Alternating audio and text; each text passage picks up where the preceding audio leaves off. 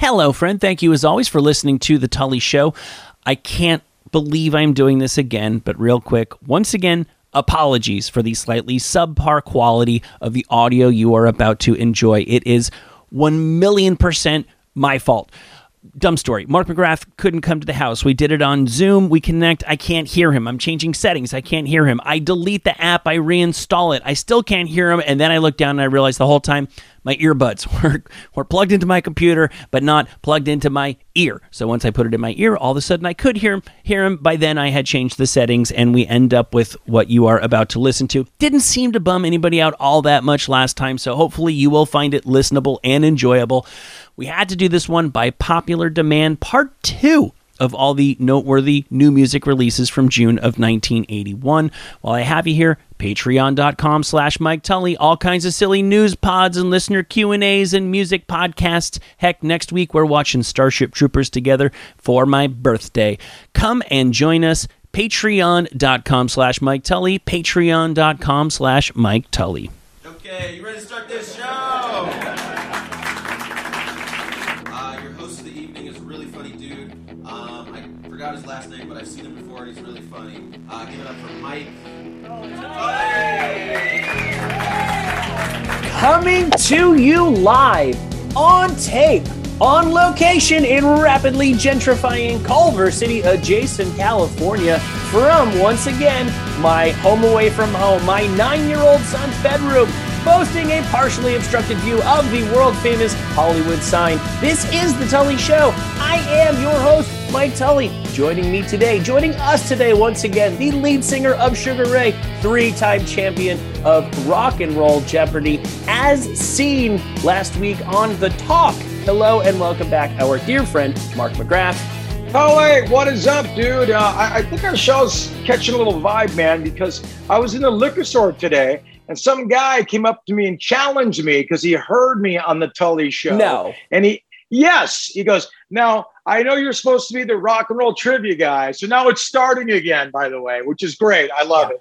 But he goes, give me the original drummer for the Clash. And I go, dude, if you're going to play games with me, we can't play. We can't play. Yeah. I go, Terry Chimes, you're buying my Jameson. So the show started to take off. And the funniest thing was that guy hit us on social media and said, how come you guys never talk about the Buzzcocks and the Cramps? And we literally did a 20-minute piece on the Cramps like 2 episodes ago. So I think we're starting to hit people's, their trivia feels, their deep dive feels. And I think that means the show is doing everything right, Michael Tully. Yeah, I don't know how, if somebody was listening for us to talk about the Cramps, I don't know how they would have missed the bit where we mentioned that their first single, one of their signature songs, Goo Goo Muck, was originally recorded by Ronnie something or other and the Gaylords. That's not the kind of thing. That's not the kind of thing you forget.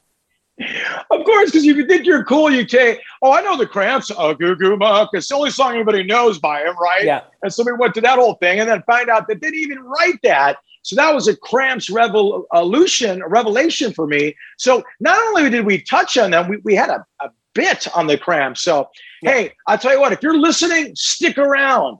Whether you love Ambrosia or whether you love 98 Degrees or whether you love the Tigers of Pantang, we're going to get to them some way, somehow. Yeah, sooner or later, we're just steamrolling all of musical history, so we're not going to miss anything. Mark, you're wearing a boxing T-shirt, but it's not just for that reason that, to me, you look like you're in fighting shape. You look primped and ready to go. You look road ready. You look like a new man. Yeah, I appreciate you saying that, Tully. I've been trying to watch it. It's all about diet, because you get to be my age. I'm trying to diet a little.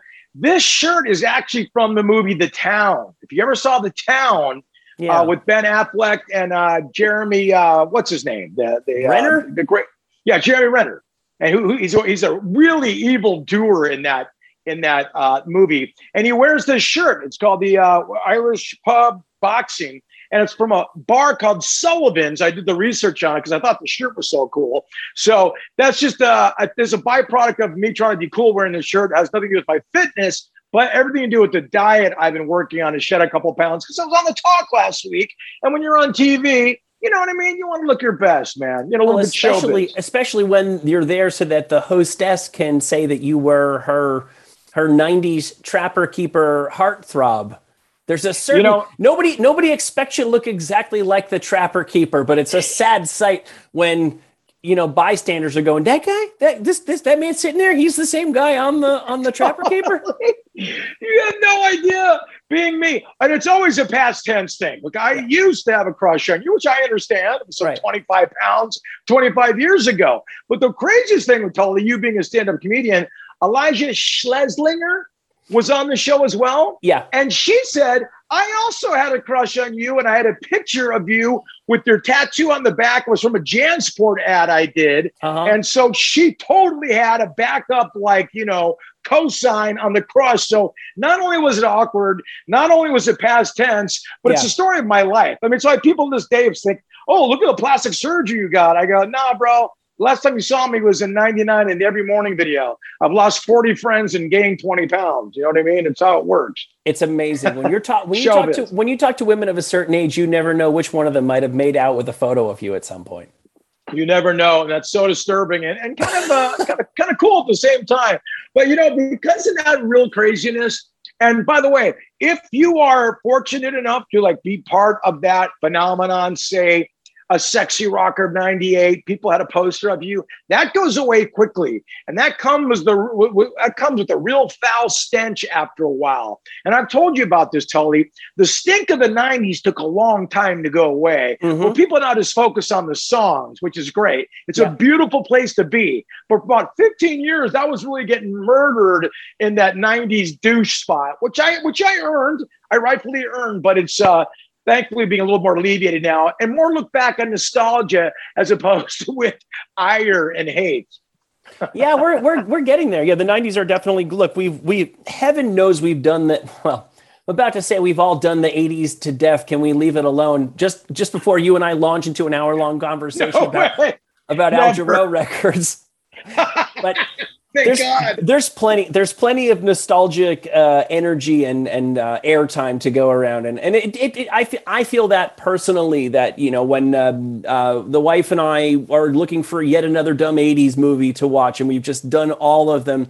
Now, 2 nights ago, we watched The Man Who Knew Too Little, the forgotten Bill Murray movie, because at this point, 94 might as well be 84. You're in that sweet. You now belong to the mists of history, and I mean that in a good way. No, and I know exactly what you mean, and I think it's a beautiful way we're breaking this down because we're not being precious with genres. We're talking about punk rock, we're talking about Air Supply, and I don't think anybody's done that yet. Yeah, people exhausted the hair metal thing to death, they exhausted the New Road exec, but no one's broken down an Al Jarreau record, a Manhattan Transfer record, and then guess what? The Cramps record came out that month, and then talked about it with the same passion for all three acts. And that's why I have so much fun. I know, and that's the thing. I really didn't think so. We're going to talk about June of 1981 again. And I don't not just, these aren't just words, by popular demand. A number of people have physically threatened you and I via social media. Should we not get to the rest of the June 81 new releases? I whittled it down to 29 songs that came out, 29 albums that came out in that month that I thought were worthy of conversation. Again, not even counting David Johansen. And last time we got through the Beatles, there's the Yoko thing, there's the George Harrison thing. We got through the pop stuff, the Village People's Weird New Wave thing, Air Supply, the Pointer Sisters, the debut of Duran Duran, and basically at this point we can just call it the KROQ, the K-Rock section, all of the stuff that was hip and happening.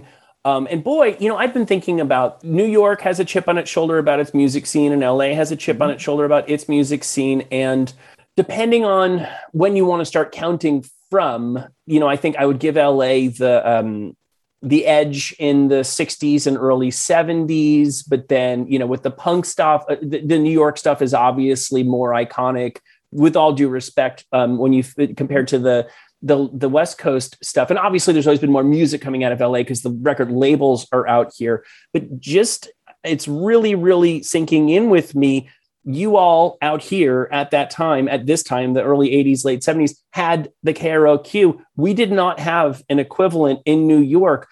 And therefore, the amount of people out here who had really, really excellent music at their fingertips, because people with really amazing taste were not only curating the stuff that they would want to / should be listening to, but those people had a radio station that was actually paying the bills with advertising somehow. There's never been a shortage of people who want to make a really cool radio station. It's just hard to get on the air. And when they do, they tend to fall off the air and get replaced by a country station 3 months later, or a mariachi station or something. So boy, when you talk about New York versus LA, that's a big asset. Yeah, it's a big asset. It's a big, and like you said, I mean, KRRQ was something we all listened to the Kiss FMs, and there was the KERS, and they were still there, so we had access to all that. But KRRQ was this phenomenal station. It was being curated by Rodney Bingenheimer, the legendary Rodney Bingenheimer, the mayor of the Sunset Strip.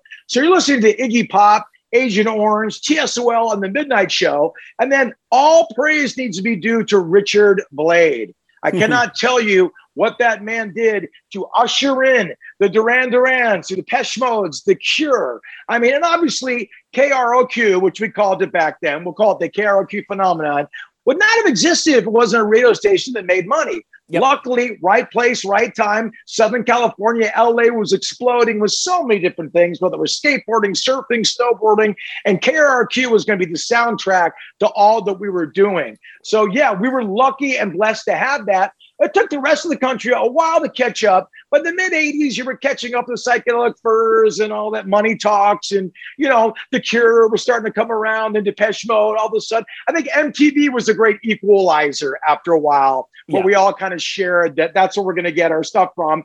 And then Rodney on the Rock, Rodney Bingenheimer, kind of became MTV's 120 Minutes. That's where the extra cool stuff was to go, Yeah, that's right. Yeah. MTV and John Hughes. I mean, the role that John Hughes played in popularizing marginal music. It's there's never been anybody really like him. I think when we talk about Quentin Tarantino as a filmmaker, we often forget that that's actually a big part of his legacy. The man literally created hit songs out of forgotten songs that had come out 20 years earlier. But there a lot of these songs, Psychedelic Furs, what did they have an MTV presence? I don't remember Psychedelic Furs videos. I'm sure they made them. I'm sure they got some cursory spins. I'm sure they were on 120 Minutes. But the fact that he literally had a movie called Pretty in Pink. Yeah. I mean, they got a little bit of love with there's a heartbreak bee. Yeah. In that day and that day. So like 86, 87, they did. But you also got to remember, too, there was a lot of actors a la John Hughes that wanted to, infuse a little coolness into their movies, like John Cusack, Matt Dillon. They said, look, you better put the Clash into this movie. It's part of my contract. You better put Elvis Costello in here. It's part of my contract. So there's this big kismet working and a change of music that was like, look, man, we're done with Yes. We're done with the Eagles. We want to usher in this new wave of music. And I think it was being hit by all mediums in the 80s, whether it be film, whether it be music, whether it be the aesthetic. And it was the perfect storm to break through, which led to the Lollapalooza era of the 90s, which Lollapalooza was the KRQ phenomenon of the 80s. Lollapalooza was the equivalent of the 90s to me. It just broke down all walls. Now everything went. That's right. Right. And here we are now breaking down all walls between music from 1981, whatever remaining walls might remain around this. Because you're right. Nobody does talk about all these. And I find it in a lot of ways at this point, we're just picking over the bones of the stuff that came out when the rest of the music that we love came out. And I'm like the least excited about the stuff that I've listened to 10 million times. The number one reason why in my heart, I needed to come back and finish all of these new releases from June of 81. I'll say it again, Al Jarreau. I just felt so badly that we left that off. I've been listening to that album ever since we didn't talk about it. So let's just start there. Also, really quickly before I interrupt you, you said Johnny Cash released a record in 81. I did. I want to know what the hell he was doing in 81. So, and as we've mentioned this a million times about 81, it was an incredible year of recycling, of out with the old, in with the new. Is the old going to hang with the new? It was almost like a big wash cycle for the music industry in 81. Is Johnny Cash going to hang on? Is Joy Division going to matter? So it's an incredible year that's kind of forgotten. And that's why I love it. And when I asked you to name the artists last year, you had like 12 art. Every one I wanted to hear what record they put out. Yep. So I'm glad we're revisiting it. I'm sorry to interrupt you. Back to Mr. Al Jarreau, the king of jazz. Well, right. So that same phenomenon of what's going to stick from the 70s and, you know, what will have to change going into the 80s, the exact same thing is going on, I would argue, on a far more dramatic level on the side of whatever you call it, urban music, R&B, you know, black music by African-Americans, because hip hop is coming, and even everything that's not hip hop or hip hop infused coming out of that world is going to become a niche thing. You know, jazz is you're not sniffing the charts with a pure jazz record ever again. It's just either going to be hip hop or it's going to be an R&B song sung over a hip hop beat, and that hasn't happened yet, you know, but it's about to happen right here. And instead you have this really, really sweet moment. And the 3 R&B tracks and new release albums that I've selected from June of 1981 really, really, really illustrate exactly where they were and where they were going. So I'm going to start with Al Jarreau because this song is fucking beautiful. I don't need to restate and rehash the way that I feel about R&B. Just I'll say again, as I get older, I notice rock and roll and pop have always been about puppy love. They've always been about teen emotions, and R&B has largely been about adult emotions. And We're in This Love Together is a song about loving the person you've been married to for some time. It's not about, you know, the chick that you finger banged at the Frampton concert. Right. But there's such a beautiful sort of like childlike quality to the melody that doesn't, you know, it's such a beautiful way to say I love you to someone you've been with a long time, because it's almost like a Beatles song. She loves you, morning, Mr. Cheerio. You know, it's just the way it is. It's almost like a Beatles song in the melody, but it's saying we've been married a long time. I'm so glad you're here, and I love waking up next to you. And that, if you don't marry your best friend, and if you don't love waking up next to you, you will not be married long.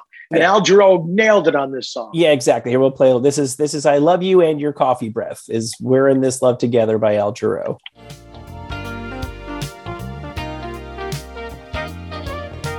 We're in this love together, and like berries on the vine, it gets sweeter all the time. Al Jarreau just has one of the best voices I've ever heard. And when you hear him sing, it's all effortless. It's like when Prince played guitar. It's an extension of his body. His voice, like, you know, he's never struggling for a note. He's never struggling to hold a note.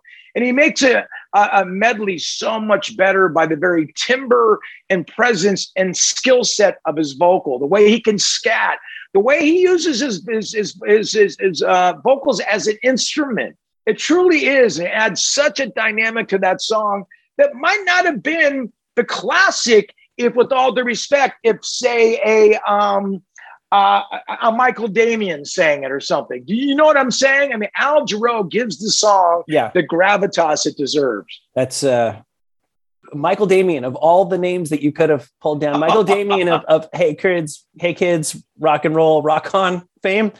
Yeah, no, probably not the same song. Yeah, that's him. That's him. Soap opera fame.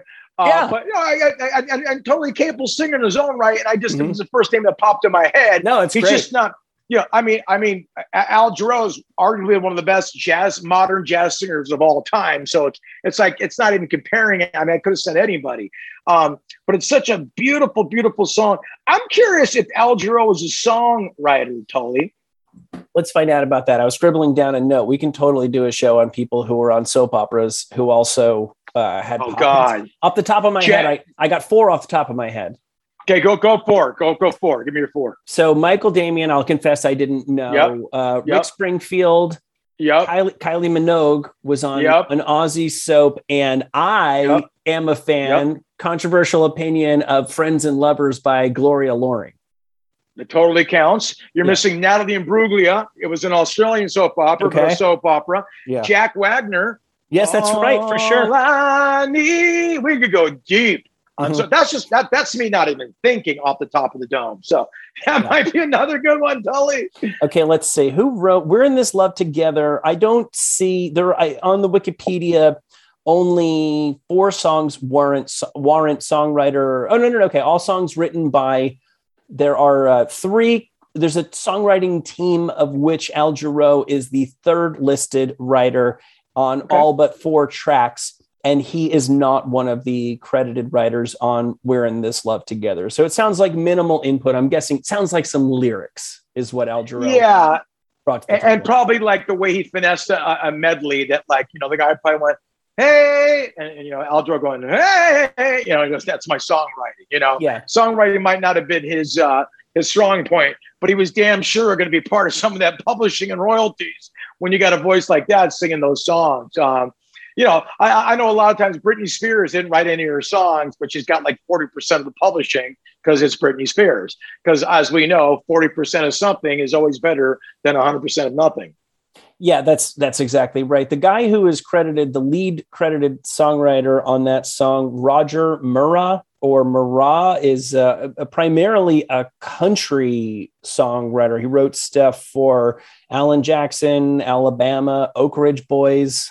Wow. And interesting. And We're in This Love Together. So that's one thing that's going on, the smooth jazz thing. I think of that as, and I don't say this disparagingly, although I'm sure it sounds like it, as post office music. That's the stuff that you hear if you go stand in line at a post office in Los Angeles, is 94.7 The Wave.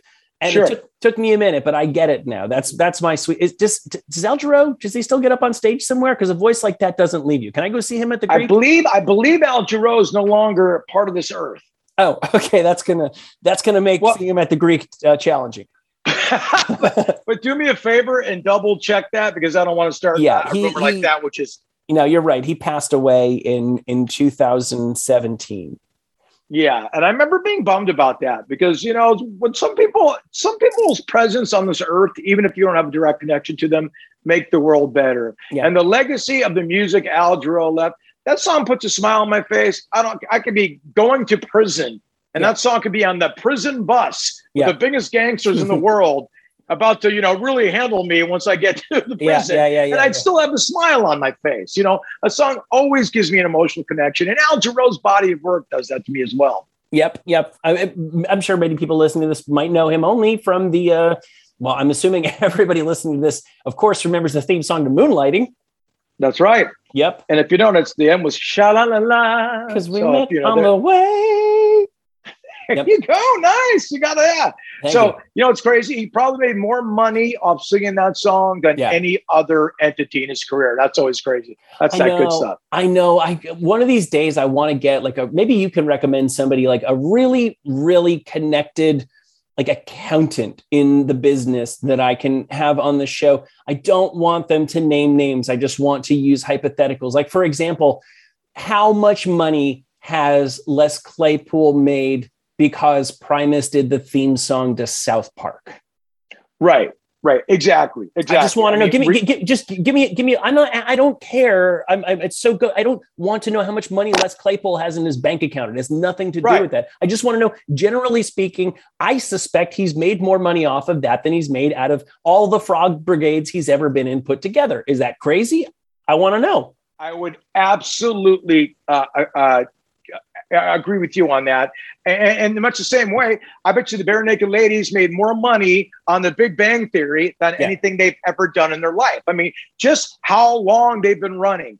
I'm sure the South Park guys were extra cool to Les Claypool when they made a deal. Yes. You know what I'm saying? Because that was a good get at the time. And no one knew how long South Park was going to be around. Les Claypool might have a piece of South Park for all we know. We know. Right. Exactly. Yeah. There's a lot of complexities in a deal that can be made of that stature. Yep. But So I do have an accountant that would probably know that. So off record, I'll put you in contact. Yeah, let me know, people, if anybody else finds that as interesting as I do. I don't know, but to me it's fascinating. So, but it's like the Rembrandts too. Sorry, the Rembrandts with friends, of course, too. I've done a few shows with them. And they told me, I mean, it's just why we don't ever have to work again. Though their case is interesting. The producers threw their names in on the songwriting. Even though if you listen to Rembrandt's, that's couldn't be more of a Rembrandt song if you know their catalog at all. Which they're really they're kind of jingle jangly, Replacements-esque post-punk type band. But, obviously they made their mark with the Friends thing. But the producers are smart enough to go, I think Johnny Carson took a little credit, too, for the Tonight Show thing that he didn't write. So people know there's money in them their theme song hills. Yeah. And that's how the rich get richer. So right. Al Jarreau's doing the jazz thing, which is still a viable commercial thing in 1981, but under the radar. Because you're also going into the George Benson. Yeah. There was a real lane for that jazzy R&B thing. Yeah. There was a real big lane there. And it was not only commercial successful, it was also as a concert successful too, because Earth, Wind and Fire was kind of dancing. There was a real jazzy R&B lane there that doesn't really exist anymore. But I find that what's Bruno Mars's new band, like Slick Toxic or Silk Tonic or something? His band is doing a lot of that stuff that Earth, Wind and Fire and Al Jarreau were doing. It's fantastic to hear today. Slick Toxic, sorry to interrupt you. If I'm not mistaken, was a Canadian it's a metal hair band. metal band. Yeah, for sure. It's a metal band. I always go back to that. I think it's Silk Sonic or Sonic Silk. Or it's not Slick Toxic is Swedish metal band. I know, but you know me. I always go back to the hair genre. Shout out to Slick Toxic wherever they are right now. So hip hop is a thing that I'm trying to think of where it would be in the culture at this point. Obviously, Blondie's had Rapture, but that doesn't. Really I could tell you. Okay. I can tell you because 79 Rappers Delight came out. Yeah, 79 Sugar Hill Gang. How successful was that as a radio? Number one. It was the number one song. It was the number one song, but it was considered like a novelty. Yeah. Remember that song like Bip, Bop, Bam, Alakazam, Double Dutch? You remember that song? Oh, sure. Double Dutch? Yeah, Double Dutch bus. So like you're talking about hip hop was in that lane. Novelty, one-offs, will never be a genre, will never be a commercially viable genre of music. So in 80, 81, it was still stuck in that really novelty space. Rapture, Blondie she had it out then, or was that a little earlier? Was that late? No, I think we already did that on one of these episodes. I think that I think you're right. I think you're right. Because we're still a few ways.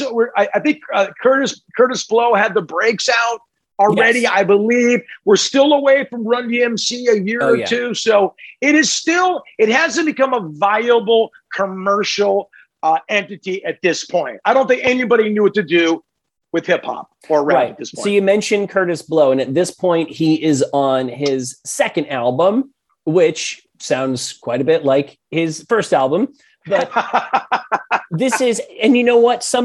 I didn't know this, and I haven't been able to even verify this fact, but somebody told us on our social medias, reacting to us skipping over the rest of these new releases and threatening us bodily harm, that I believe Curtis Blow, at least according to, I think it was her, first major label signee for hip hop. I think he was on like Polygram or something.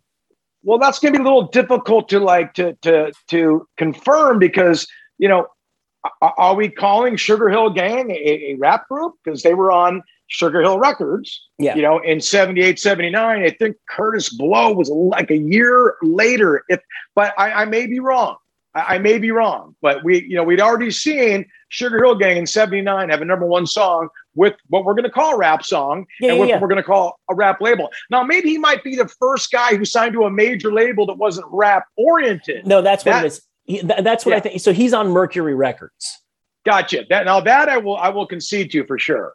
Right. So assuming that sorry, lady, I didn't write down your name. This might be the second ever major label release of hip hop. And it's more of a curiosity in that regard, but as long as we're talking about it, here is the title track from Curtis Blow's The Deuce. Cops and boozers, pushers on the run. Pimps and junkies, kids with monkeys, and lots of dirty fun. Chumps and hookers, squares and lookers, moving to the beat. Porno stores and troubadours on 42nd Street. Days are hazy, nights are crazy, hustles never end. There's lots of folks with lots of jokes, but try to find a friend. Have you got advice about paradise? Then let me introduce the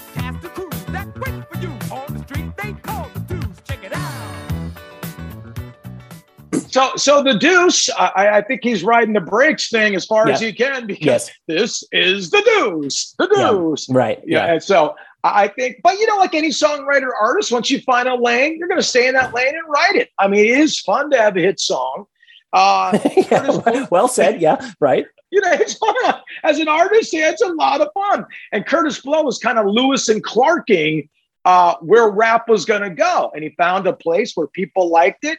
It was definitely different than Rapper's Delight, because he wasn't relying on the chic track of Good Times to, hide behind. He was literally, this is probably a pure hip hop, straight up song, produced from the ground up. So it's very Curtis Blow-y. He's got his style. And, if I was a Curtis Blow fan and I heard that as a second record called The Deuce, I'm satisfied with it. Right. And then the third lane that's still going on for commercially viable music, out of what will become known as, the hip hop R&B world is funk, which I guess that's what we consider the Commodores. Yes, absolutely. So this R&B and funk. Are you separating R&B and funk? I don't know. I'm just trying to figure out what to call the Commodores. It's all this stuff this urban music that's not going to be commercially viable within 6 years, basically. Right. Good point. I would look at the Commodores as like early Commodores was funk, and then they got into like easy. I'm easy. Yes. That's more just R&B to me. So I think they danced the line, the precipice between funk and R&B. Well, so what happens with them, right? I have heard is that, I think I saw this on a Behind the Music or whatever, is they have so much success with the Lionel Richie ballads, which don't sound like Brick House, that at a certain point, everybody they write some songs while they're partying and touring the last record. But when it comes time to make the next one, they go, Lionel, you got another one of those piano songs, right? And all of a sudden he realizes that maybe the Commodores need him more than he needs the Commodores. Exactly. He saw where it was going, Brick House might be the funkiest song in my life, but I think that kind of funk, Rick James kind of gave it its last gasp, was kind of leaving. And this kind of like big ballad pop R&B thing was kind of coming our way, being spearheaded by Quincy Jones, Michael Jackson. Prince was way more funkier, but I think our Lionel Richie really saw a lane he could fit into without splitting his songwriting and live shows with 12 other guys. He saw it with the help of somebody else who I would have never seen coming. We'll get to that in a second, because it's two artists who are more linked than I think most people realize. But first, this is, I think, the last Commodores album with Lionel Richie, and here is the song off of that everyone will know.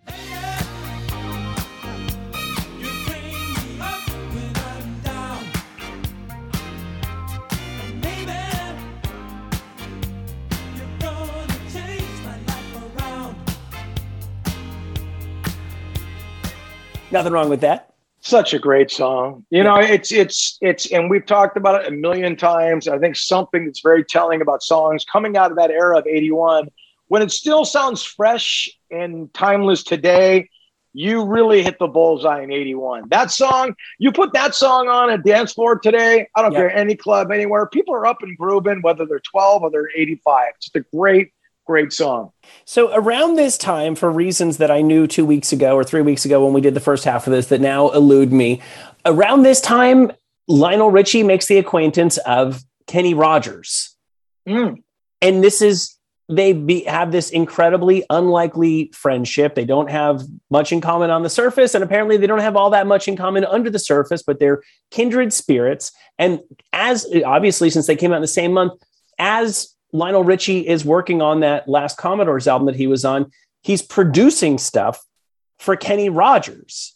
And wow. And so you think about Kenny Rogers as, well, first he's like psychedelic guy, right? Just found out what condition my condition's in. And then he's the prototypical Nashville to the core, but still popular, poppy enough that his stuff can cross over, but still firmly country stuff. And then he becomes more of a mainstream schmaltzy balladeer through the 80s. And so does Lionel Richie. And apparently it's because these two are sort of working in lockstep with one another. If you think about the stuff that the ballads that Lionel Richie made famous with the Commodores, and then the stuff that you would continue doing as a solo artist, I don't think it's all that shocking that he is the producer of this Kenny Rogers hit right here. You've never let me down.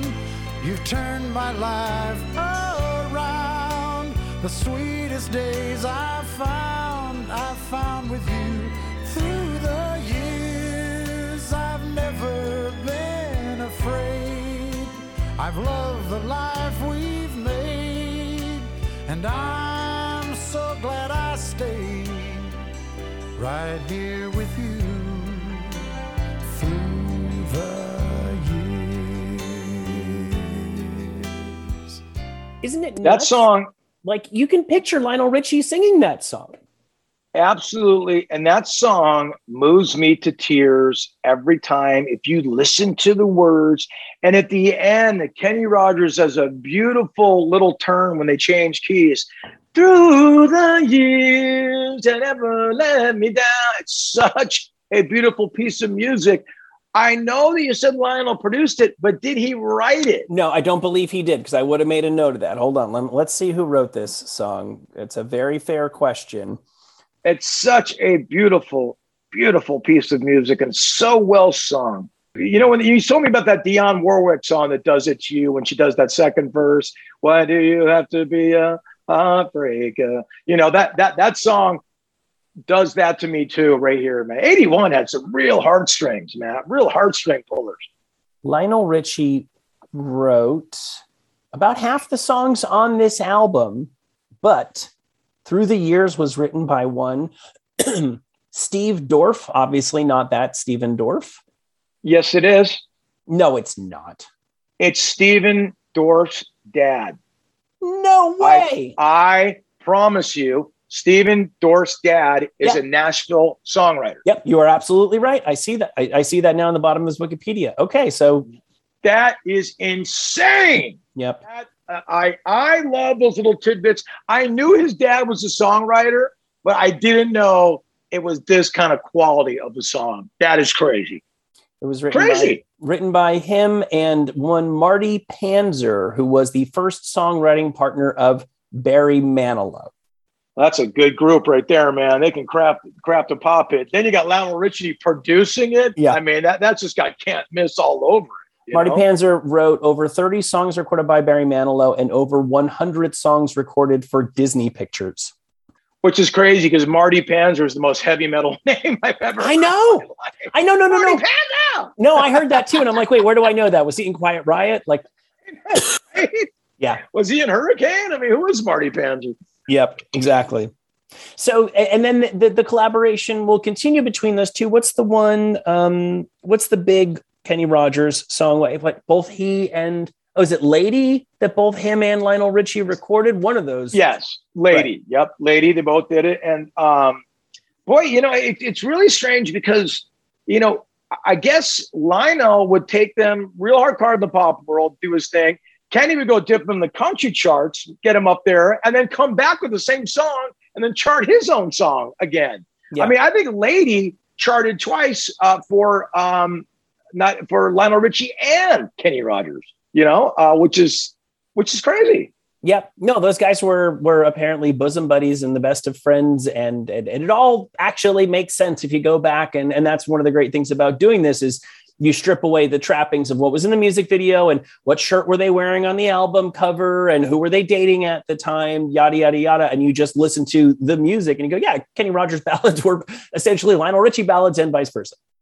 Absolutely. Because you get caught up in genres and, you know, you never know there's such some pots go between the two. Yep. And it just goes to show you a good song is a good song and will always be a good song. So you've been wondering all of this time, what did Johnny Cash sound like in June of 1981? Yes. Well, wait. And give me a little background. Give me a little background on the record. Who's producing it? Okay. Is he still on Columbia? Has he left them yet? Have they given up on him? You know what I mean? He releases this album in 1981 on Columbia Records. It Okay, says, so they're still like riding his his I Walk the Line. So. it says the title track of The Baron was a top 10 hit. Now, are they talking about? We talking about the pop charts here?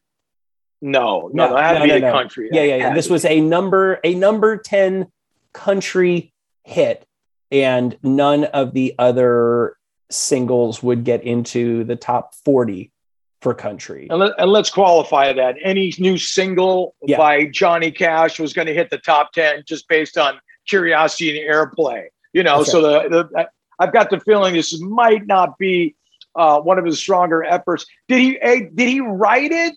No. Tully? This is written by one Paul Ritchie, Billy Sherrill, and Jerry Lee Taylor, only one of whom warrant a Wikipedia entry of their own. Gotcha. And it was produced by? This album was produced by the aforementioned Billy Sherrill, who, needless to say, has a lot of country credits. It's okay. His most noteworthy thing that I see off the top of his top paragraph on Wikipedia is he co-wrote Stand By Your Man with Tammy Wynette. I mean, one of the all-time country classics. So definitely, not someone that not someone that the label was making Johnny Cash work with. You know what I mean? Johnny Cash was still controlling his own destiny at this point. Yeah, exactly. The success of The Gambler or any Willie Nelson, sidebar success on his movies was not, any Honeysuckle Rose was not affecting Mr. Johnny Cash and what he was going to do at this time. It's funny that you mentioned, I don't want to, grasp at straws here, but you mentioned the success of The Gambler. The album is called The Baron, and the cover shows Johnny Cash at a billiard table holding the pool cue like it's a rifle. So there is. I strike that. Yeah. I strike that. There might have been a little bit of a, an aesthetic warranted back then by these artists. Yeah. So let's see. Here's the title track, The Baron off The Baron. If I had known you longer, you might be a little stronger. Maybe you'd shoot straighter than you do. Maybe you'd shoot straighter than you do. As he walked into the pool room, you could tell he didn't fit. In his handmade boots, custom suit, pearl-handled shooting stick. Tonight there'd be a showdown. Yeah, we got the devil went down to the pool hall. Yeah. And who says rap wasn't alive and well back then? It's scary.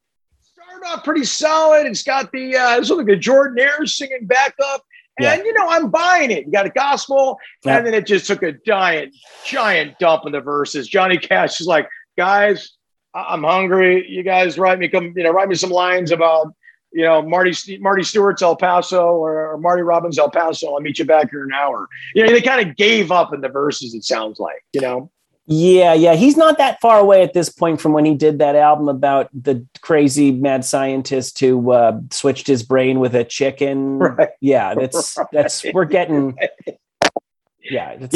A little bit of pill psychosis, I think, is kicking in a little bit. Johnny's been on the road too long or not long enough, either one. And I think it's interesting for a guy like that. And that's why I wanted to hear this record. How was he going to find himself in 81? Because Johnny Cash can only be himself, and seeing guys who can't reinvent himself. I mean, I think Rick Rubin did a wonderful job on Hurt and all that when he brought him over to his label. And I believe it was 94 when that record came out, doing all the covers. I think that was a good move and a great way to button up his career. But Johnny Cash can only be Johnny Cash, Yeah, he was in the wilderness for a while, and we find him in the thick of it right there in June of 1981. A final country release from that same month, John Denver, and an album and a song called Some Days Are Diamonds. Does that mean anything to you? It means absolutely nothing. Should it? With chart positioning on it? I don't know. Let's find out together. Some days are slow. Sometimes the hard times won't leave me alone. Sometimes the cold wind blows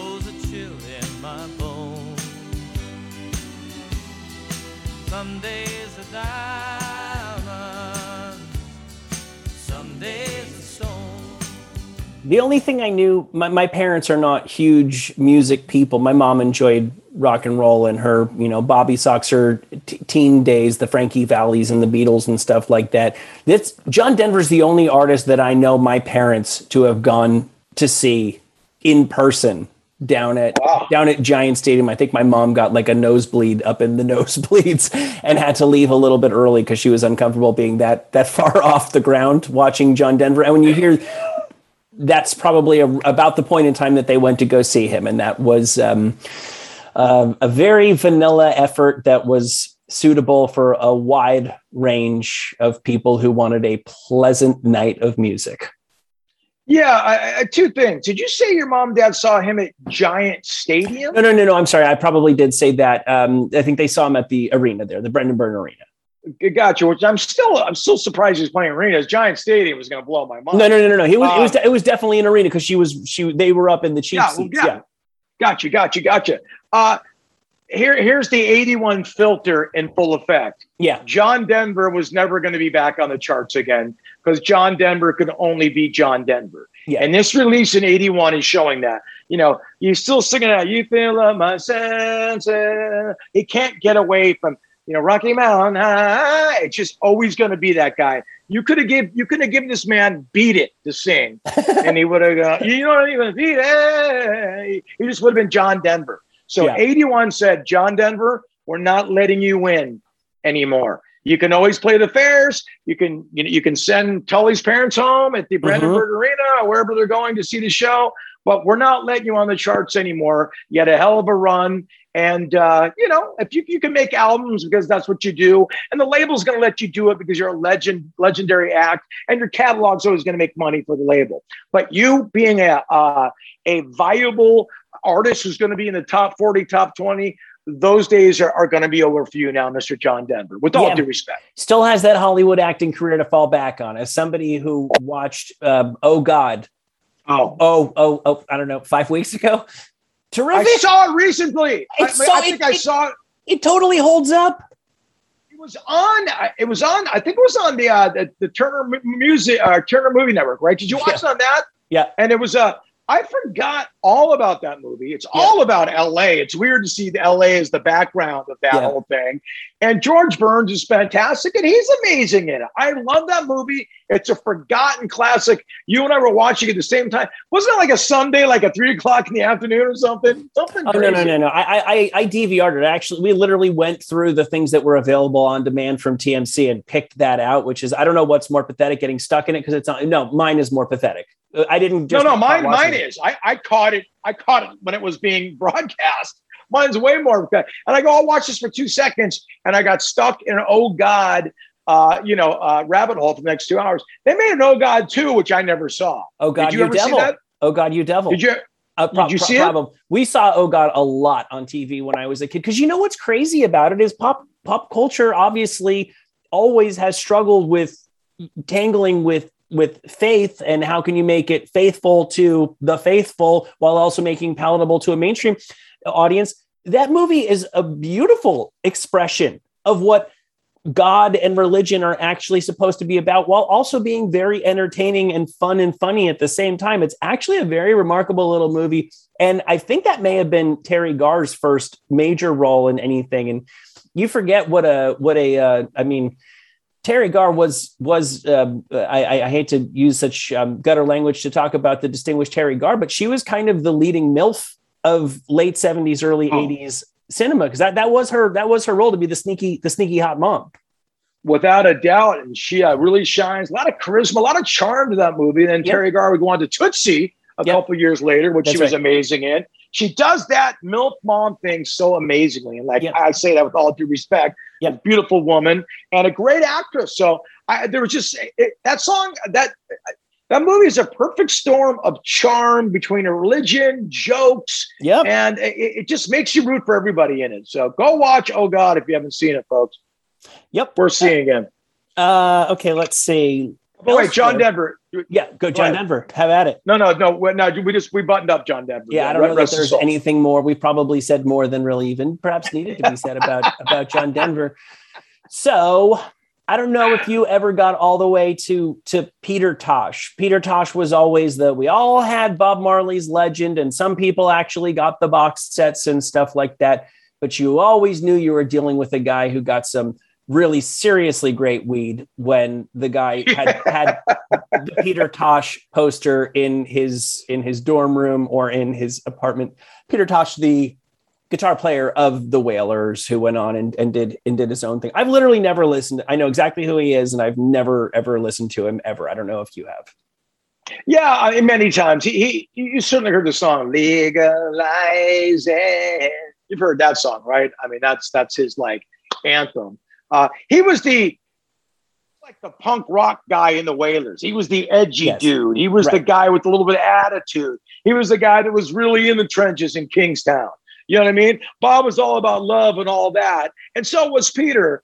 But Peter hung around the guys that were, traveling around with guns in their back pocket on Vespas. He was a different kind of dude, but incredibly talented and has an incredible career in his own right. Tragic story. The whole story is tragic. Like a lot of the whole Bob Marley legacy is, What's the tragedy of Peter Tosh? I don't even know.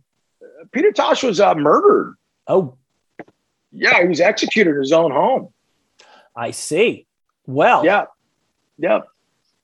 Well, for this song at least, Mark, it was nothing but love. This is I'm good at bringing shows to a screeching halt, as you can see. There's really no way to sugarcoat a man being executed in his own home. This is I'm led to believe by Wikipedia was prominently featured in the movie Pineapple Express. I hope I have the right version of Peter Tosh's "Nothing But Love" off of the album Wanted, Dread, and Alive.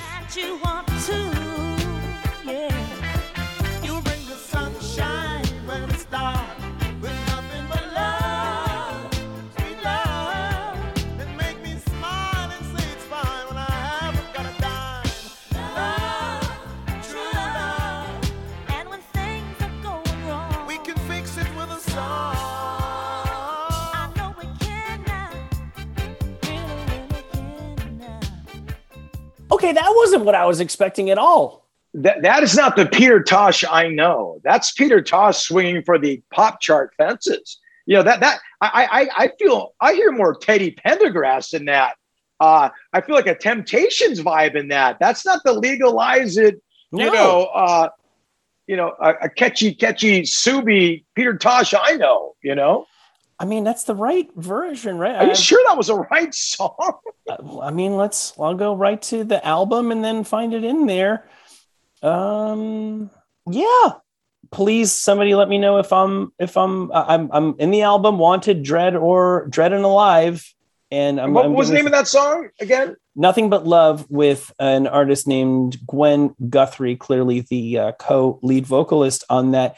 It's so interesting because reggae is one of those things that you kind of paint yourself into a reggae corner, and it's just of its nature always been a very limited genre. Once you're doing reggae, you're kind of just doing reggae. It's like blues. It's hard to do stuff that's really bluesy. You can meld the blues with rock and roll because the rock and roll is half the blues, but that was a legitimate swing at early 80s R&B while also being identifiably reggae. I've never heard anybody successfully blend the two. No, and it's an incredible job of doing that. I know the Wailers, before they got really into their soul roots, and they were sort of a Motown-ish type band. Yeah. They wore the suits and all that. So this was definitely within them. I'm just surprised to hear him. Well, this is 81. He's going to take another shot at something else. He's been doing reggae for a while. There's obviously a whole nother side of Peter Tosh. He wanted to get out. Yeah. I believe they were on, I believe he was kind of like the Keith Richards of the Wailers. I believe he was on Rolling Stones records at the time. I'm not sure. But I think Rolling Stones had a label. Mm-hmm. And I think Keith Richards might have had something to do with this record. I'm not sure. But let the man fly, man. Here's the thing. a lot of times people try to get out of the lane and it's just awful. And please go back to your lane and drive 55 and stay there. I want to hear more of that from Peter Tosh, because that sounds like an expression of who he is, not something who he isn't. So you're exactly right. It was released. There are two versions of it. One released on EMI America. The other, one version was released for Jamaica, and then and then the other version was released in the U.S. by EMI and in Europe by Rolling Stones Records, which was, of course, the Rolling Stones record label. And the lead single was a duet with an American singer named Gwen Guthrie, Nothing But Love. It peaked at number 91 on the Billboard 200. Huh. You think you know a guy? Wow. So it got in the top 100, which is, which means stations were playing it. I've never heard of the gal before. She sounds really great too, as well. So what a surprise. This is what's so great about this show, Tully. We don't claim to know everything. We know like stuff like other people do, but to truly be someone knowledgeable about music, you need to discover new stuff every day. And I had no idea about this. And now I'm going to go a deep dive into Peter Tosh's, into this particular record. Because I know this record has straight up roots reggae on it. I know Reggae Mellitus is on Wanted, Dread or Alive. And that sounds like the most dubbed out song of all time. So this is almost like hearing Fly on the record floor. It's like, what the hell is this? Well, Nothing But Love is track 2, the one that we just listened to, and the one that you just mentioned, Reggae Mellitus, is track 3. Well, I mean, and it couldn't be two different. They're on two different planets, if you will. Crazy. Good for him. Also out this month in 1981, the second album by The Beat, aka The English Beat. The album was called Wappin', as in what happened. And I think a commercial success, but I think to hardcore fans just considered regurgitated more of the same from the signature songs of the debut album. I don't know if the song Drowning by The Beat means anything to you or warrants a re-listen right now. No, Wappin' was such a disappointment for us English Beat fans, because after I Just Can't Stop It, it was such a mood. It was just it was just nonstop. Everything was a hit, and this was kind of like, I don't know what they were trying to do here. It was. I don't think there's a hit song off Wappin'. No, there isn't. My question to them is, what happened? Literally, Yeah, you got balls when you know that when you strongly suspect you might be dropping a stink bomb to call the album Wappin'. You don't write the headlines for the Robert Christgau's of the world. That's right. For the Robert Hilburns, the Chris Gau's, and all those guys. You don't call your album The Awful Truth when somebody's going to say it's awful and that's the truth. Right. That's right. You don't set them up. And then they were coming back with Special Beat Service a year or two later, which had, Save It for Later and I Confess. So they quickly returned. They just lost their songwriting mojo. It's such an interesting record. I mean, I'm sure there's Beat fans go, it's my favorite. There's always that guy that loves that Lou Reed record that's unlistenable because they're that guy. I think this is something happened. But what happened is very, very true. And then they become, I forced my family to listen to the whole first General Public album the other night while we were playing Trouble here at the house, while we were playing a board game. Because if I'm going to play a board game with 3-year-olds, I'm going to at least listen to music that I like.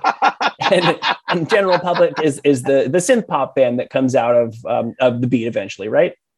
Yeah. That's Rankin Roger and Dave Wakeling. Who made up General Public. And see on the writing on the wall, the two-tone era was, it had made its play. They saw Madness kind of get into the top 40 with Our House and said, all right, let's try something different. And General Public's got some of my favorite songs of all time. You know? Yep. Never You Done That. Yeah. Tenderness was a beautiful song. I mean, really great songs. Really, I enjoyed the album. I enjoyed the album top to bottom. It was even the album tracks had some fun stuff going on. Yeah, super listenable and super groovy. Fun stuff. So Black Flag are cranking out EPs at this point. They had one every month with SST. They did. I don't know. You tell me if you need to listen to anything off of Six Pack by Black Flag. I think we've been over this before, and you and I, we know where we stand on the Black Flags of the world. With all due respect to the movement, it's never been my bag. Let me know if you want to hear it. Also out this month, pretty remarkable. These two both came out the same month. The EP Minor Threat from Minor Threat, which has the song Straight Edge, which literally, if you've ever heard someone describe themselves as straight edge, it comes from that song, which is, boy, what an accomplishment. If that's the only thing Minor Threat ever, how many bands ever leave that kind of mark on a culture? No, you're entirely correct. And really going against the grain what punk rock and the ethos was then, because it was like booze, drink, F you, this, where Ian MacKaye and Discord and all those guys were saying, look, let's build our own scene. Let's do it ourselves. We're strong. Let's keep our bodies clean. I think Bad Brains taught them a lot of how to eat and let's be healthy. Let's not eat processed foods. And it's just a beautiful way to live. And they found like-minded individuals and had a really amazing punk rock record to deliver the medium to. And I think what's interesting is, how close Henry Rollins and Ian MacKaye have been best friends for like 45 years. Yeah. So for both of them to have a record out that were very iconic. And Six Pack, I don't know if you hear it, but it was kind of my last Black Flag record I really liked, to tell you the truth. And to have that come out and the Minor Threat record come out in the same month is really incredible to look back in history. And it's also really incredible to know that from where punk rock was announcing its arrival to the world in 77, it's only 4 years later. What an exciting world. And I don't want to sound curmudgeonly when I say this. It's just a simple fact that you can still come out with an album that sounds like an album that could have come out 20 years ago, that also could have, and then it could have sounded like something that came out 20 years before that. I expected that we were going to live in a world where music was going to keep on evolving as quickly as it did when we were little. And can you even begin to fathom where we would be musically if music had continued to change at the rate that it was changing at this point? I fully expected that by now my kid would be listening to stuff that I could not follow, that I would say, now, what are you playing that backwards? Is there something wrong with that recording? What is going on here? He's like, what are you talking about, Dad? These guys kick ass. And instead he's responding to, Bonnie Tyler's I Need a Hero because it's on the soundtrack to a Despicable Me movie. It's just a lot to get from the Ramones to Minor Threat in 4 years is crazy. It is insane. And the only thing I can sort of maybe attribute it to is that rock and roll was still young back then. Oh, yeah. Rock and roll started in the 50s, and we're talking about the early 80s now. So rock and roll has been around for about 25 years now. Yeah. So I think it's been recycled and done. There's only so much you can do with 12 notes, 3 chords, and the truth that it's all been done. We're on computers now, and it's all been done so much that anybody can do it now. And that's the good news. And that's also the bad news simultaneously. So I almost think like jazz, like the old singers that used to sing on glass, it goes away and it becomes a specialized thing. Rock and roll, whether you like it or not, is becoming a specialized genre now, a la jazz, I think we've wrung every bit of creativity out of it. And now you got to go to I guess the computers to find something new. But like you said, what is that new thing, It's not for want of trying, right? So now we just have the 32 flavors of rock and roll, and we're just about done with the new releases from this 1 month, 40 years ago, and the one flavor of popular mainstream accessible music that we have not yet touched on is the hard rock heavy metal genre.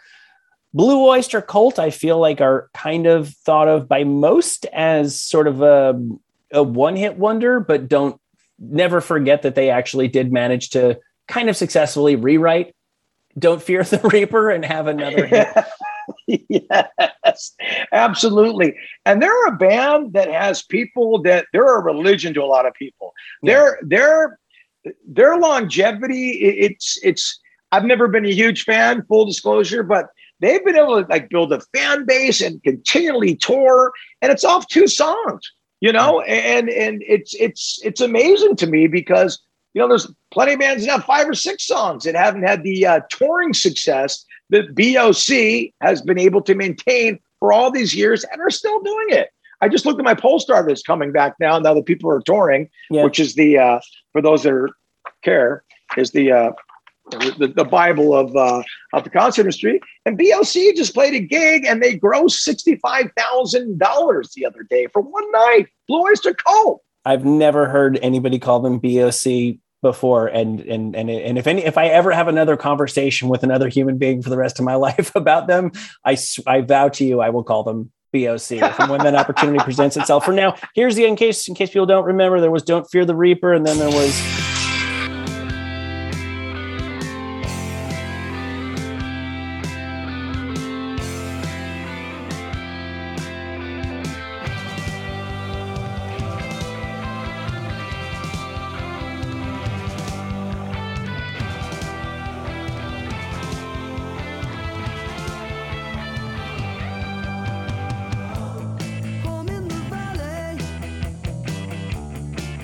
good song, man. You know, he's got a great voice. What's his name? Like Buck Dharma or something?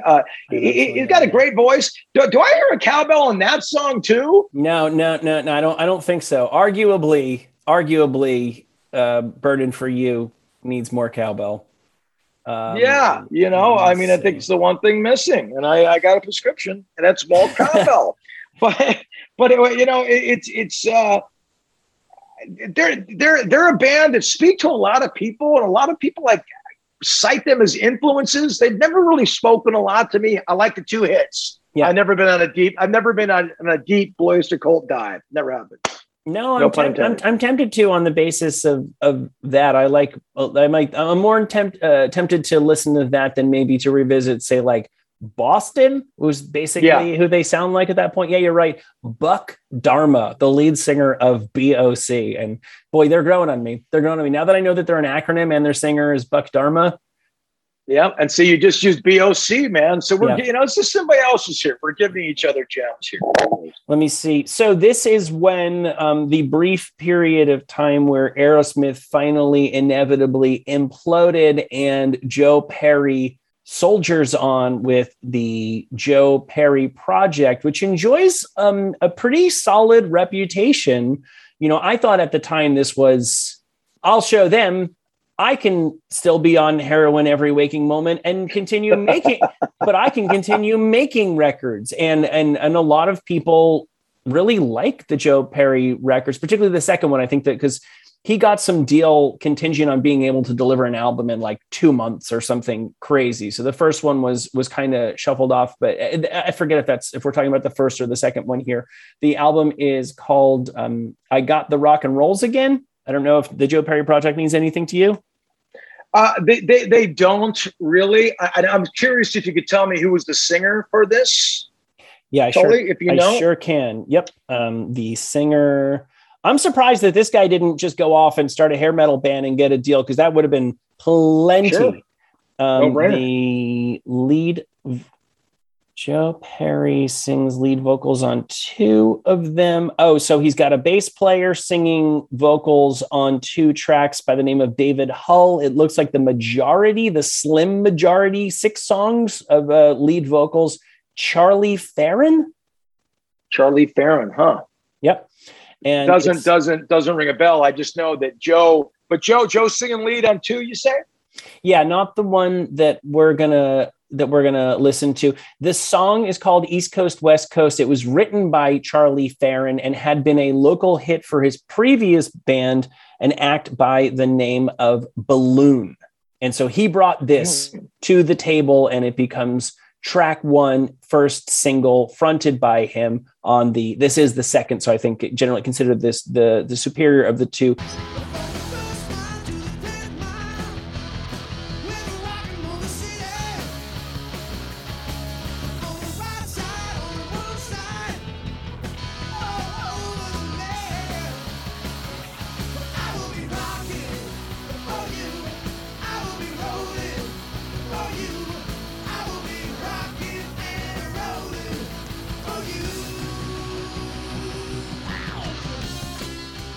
A lot better than I thought it was going to be, to tell you the truth. Right? Yeah. I mean, it's not bad at all. I would listen again. In fact, I want to hear more. You know what I mean? Yeah, it's a solid Aerosmith song at the very least. And something that I've read about the Joe Perry project was that I guess Joe was a little bit more ear to the ground receptive to the punk thing than maybe the rest of Aerosmith was, and that there was a little bit more of a loose energy to his guitar playing that was perhaps inspired by the punk stuff that he'd been hearing from the Sex Pistols and all of that. And yeah, I can see why that stuff has a following. And I know I've heard Joe Perry drop that as just sort of like one of his many accolades, Joe Perry Project. And you always kind of have to humor him and go, oh yeah, of course, everybody knows the legendary Joe Perry Project, but he might not be wrong. It might have actually been pretty cool. It's funny to show you the depth of my loneliness. I read a book by Mock Bell, who was the third singer for the Joe Perry Project. And he was on the third record and final one where he said, let's get back to Stephen. And all he said was in the van, Joe Perry would listen to Nevermind the Bullets over and over again by the Sex Pistols, over and over. It's so funny you bring that up because that struck me about that whole thing that I read, that he over and over, that tape would not leave the cassette. Well, there you go. There you go. Yeah, not too bad. And that is, I didn't even know there was a third. Nobody listening to this knew there was a Joe Perry Project. Very little of them care. None of us knew that there were 3 albums. I thought it was 3. 2, and you read the book. Ladies and gentlemen, they don't just hand out 3-time Rock and Roll Jeopardy champion. You got to put your 10,000 hours in, people. You sure do. You got to read the book by the guy who sang the third record by the Joe Perry Project. Not even the first, Mr. Mock Bell. And he spelled his name Mark Bell, but everybody called him Mock because he's from New England. So he spelled his name M-A-C-H Bell. Lots of layers to what's happening here. Lots of layers. It's a lot faster that way. Yeah. Perfect. And finally, if you want to pull this one up on your end, I don't know that this band made any imprint on the culture, but we're getting into the Tipper Gorses and the Won't Somebody Think of the Children, and America knows only 2 enemies, those evil communist Russians, and of course, the Dark Prince Satan, who is coming for our children through heavy metal music. And this band called Demon embraced that. And I think we're one of these bands that, like, in lieu of real world-class talent, just decided that they could make a name for themselves by telegraphing their Satanist leanings. So Demon released an album called Night of the Demon, featuring the single Night of the Demon.